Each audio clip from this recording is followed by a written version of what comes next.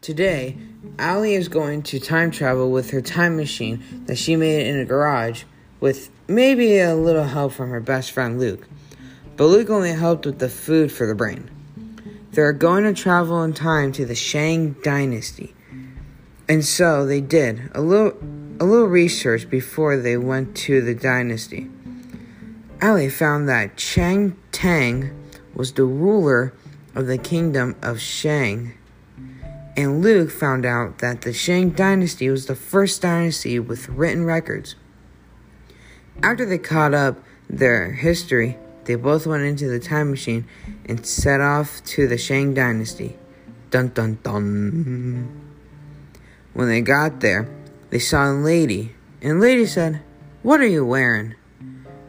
And they remembered they don't have the proper attire, so they did the right thing and ran.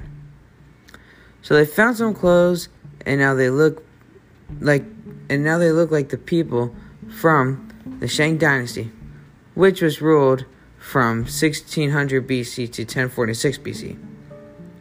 The Shang Dynasty was mostly eating rice and grain. While Allie and Luke were looking around the towns, they saw Tang. Allie said that Tang grew in popularity in over 17 years. While Allie and Luke were looking for the food they had there, they noticed to hear yelling and screaming.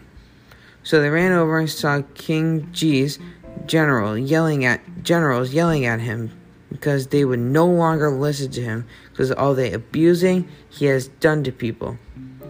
On the way to their time machine, Luke ended up at one of the food markets and was learning how to make one of their delicacies.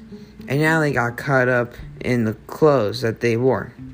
People around 1600 BC wore knee-length tunic tied with a sash and a narrow ankle-length skirt called Chang. Chang wore with a bixi, a length of fabric that reached the knees. Now, after learning about the food and the clothing and the history, they head back to the time machine and set a course back home.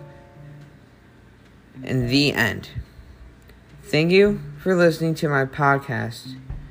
I hope you learned about the Shang Dynasty and what they ate, what happened, and what they wore.